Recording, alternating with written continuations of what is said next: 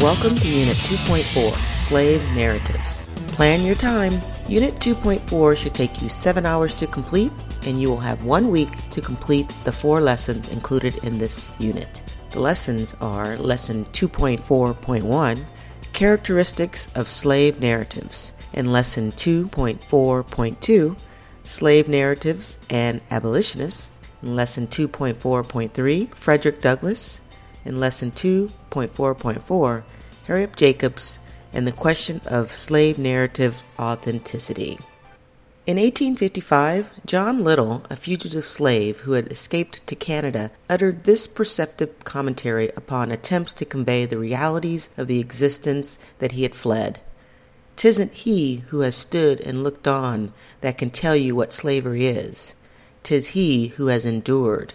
The view that slavery could best be described by those who had themselves experienced it personally has found expression in several thousand commentaries, autobiographies, narratives, and interviews with those who endured.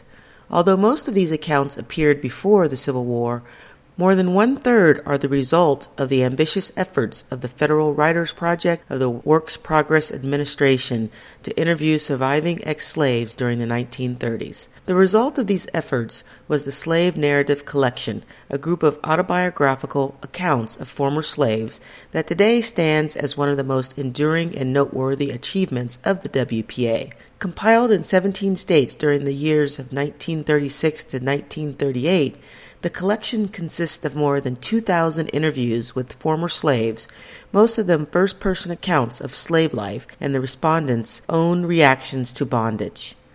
The interviews afforded aged ex-slaves an unparalleled opportunity to give their personal accounts of life under the peculiar institution, to describe in their own words what it felt like to be a slave in the United States.